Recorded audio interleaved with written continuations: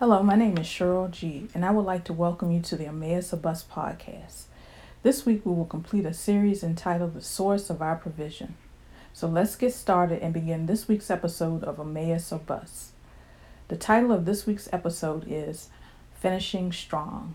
We'll be reading from Joshua chapter 14, verses 11 through 13. But first, let us pray. Heavenly Father, thank you that you've promised to be with us to the end.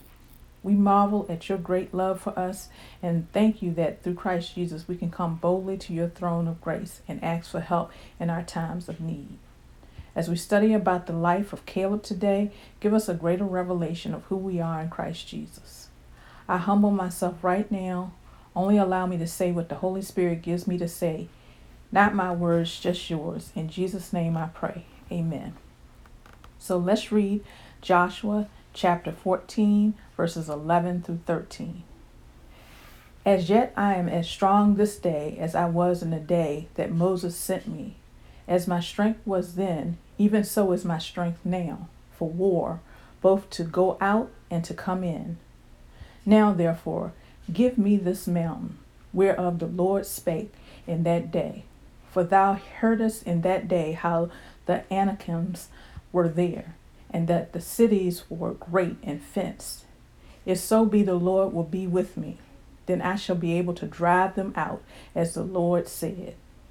And Joshua blessed him, and gave unto Caleb the son of Jephunneh Hebron for an inheritance. After 40 years in the wilderness, Caleb entered the promised land at the age of 85 years old. Let that sink in. He was 85 years old when he saw God's promise manifest in his life. Now, instead of lamenting about all the time that was lost or about the pain he must have experienced being surrounded by so much unbelief, Caleb chose to focus on how waiting on God strengthened him.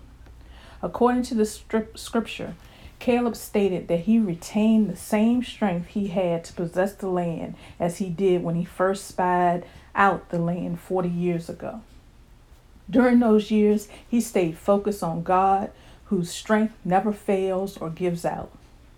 This caused him to be strengthened supernaturally, not just in his spirit, but also in his mind and body. Caleb drew from the right source and not from his own strength.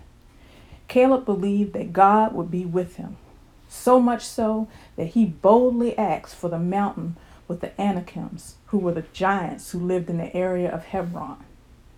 Now, Hebron is a very significant place in the Bible. It is one of the places that Abraham built an altar on. It's also where he, along with his wife Sarah, Isaac, Jacob, Rebekah, and Leah were buried. Hebron was also where David was crowned king of Judah and ruled for 7 years before relocating to Jerusalem.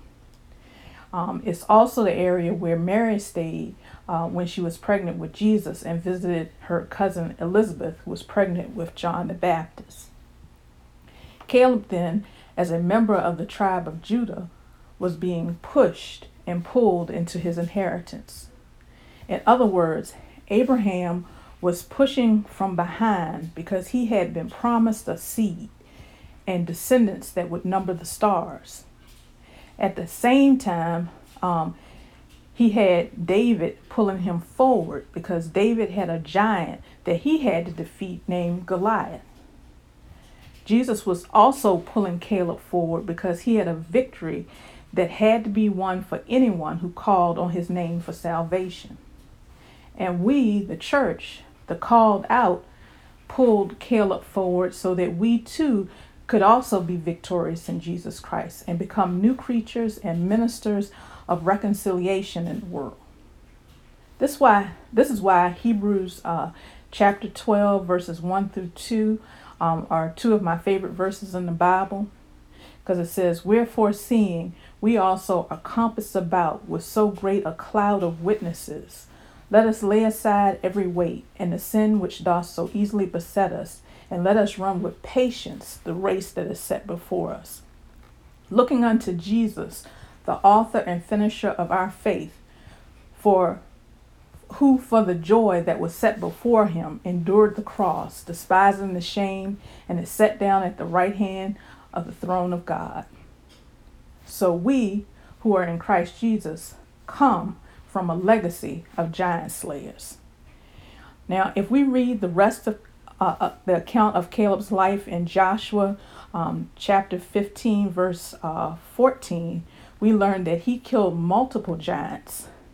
And not only that, he inspired his nephew to fight. So I dare you to start prophesying that over your family. You can say, I have a family of giant slayers. Keep saying that and do not fear that what you're saying is outlandish. The scriptures we have studied today prove that you are speaking the truth about your inheritance. Declare it over your children. You can declare it even over your children's children's children, and it will still be true.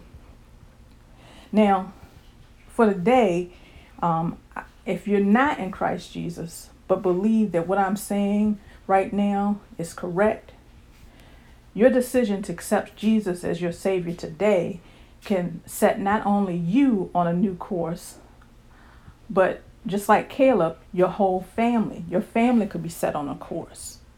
So pray these words with me. Jesus, I confess my sins and declare you as Lord. Come into my heart. I declare that I am now a new creature in you. Old things have passed away and all things are new. I declare that I am a giant slayer in Jesus Christ. In his name, in Jesus' name we pray. Amen. Now, if you prayed this prayer today, welcome to God's family. Pray for God to lead you to other believers in a church home where you can continue to grow in your understanding of God's great love for you. Thank you for joining me on this week's episode of Emmaus of Bus. If you'd like to listen to other episodes of this podcast, you can visit the website emmausofbus.com. Also, be sure to pick up a new book entitled Emmaus of Bus, which is now available on Amazon and Barnes & Noble. Thank you so much for all your love and your support. Next week, just come back and join me for a new episode of Emmaus of Bus. Have a blessed week.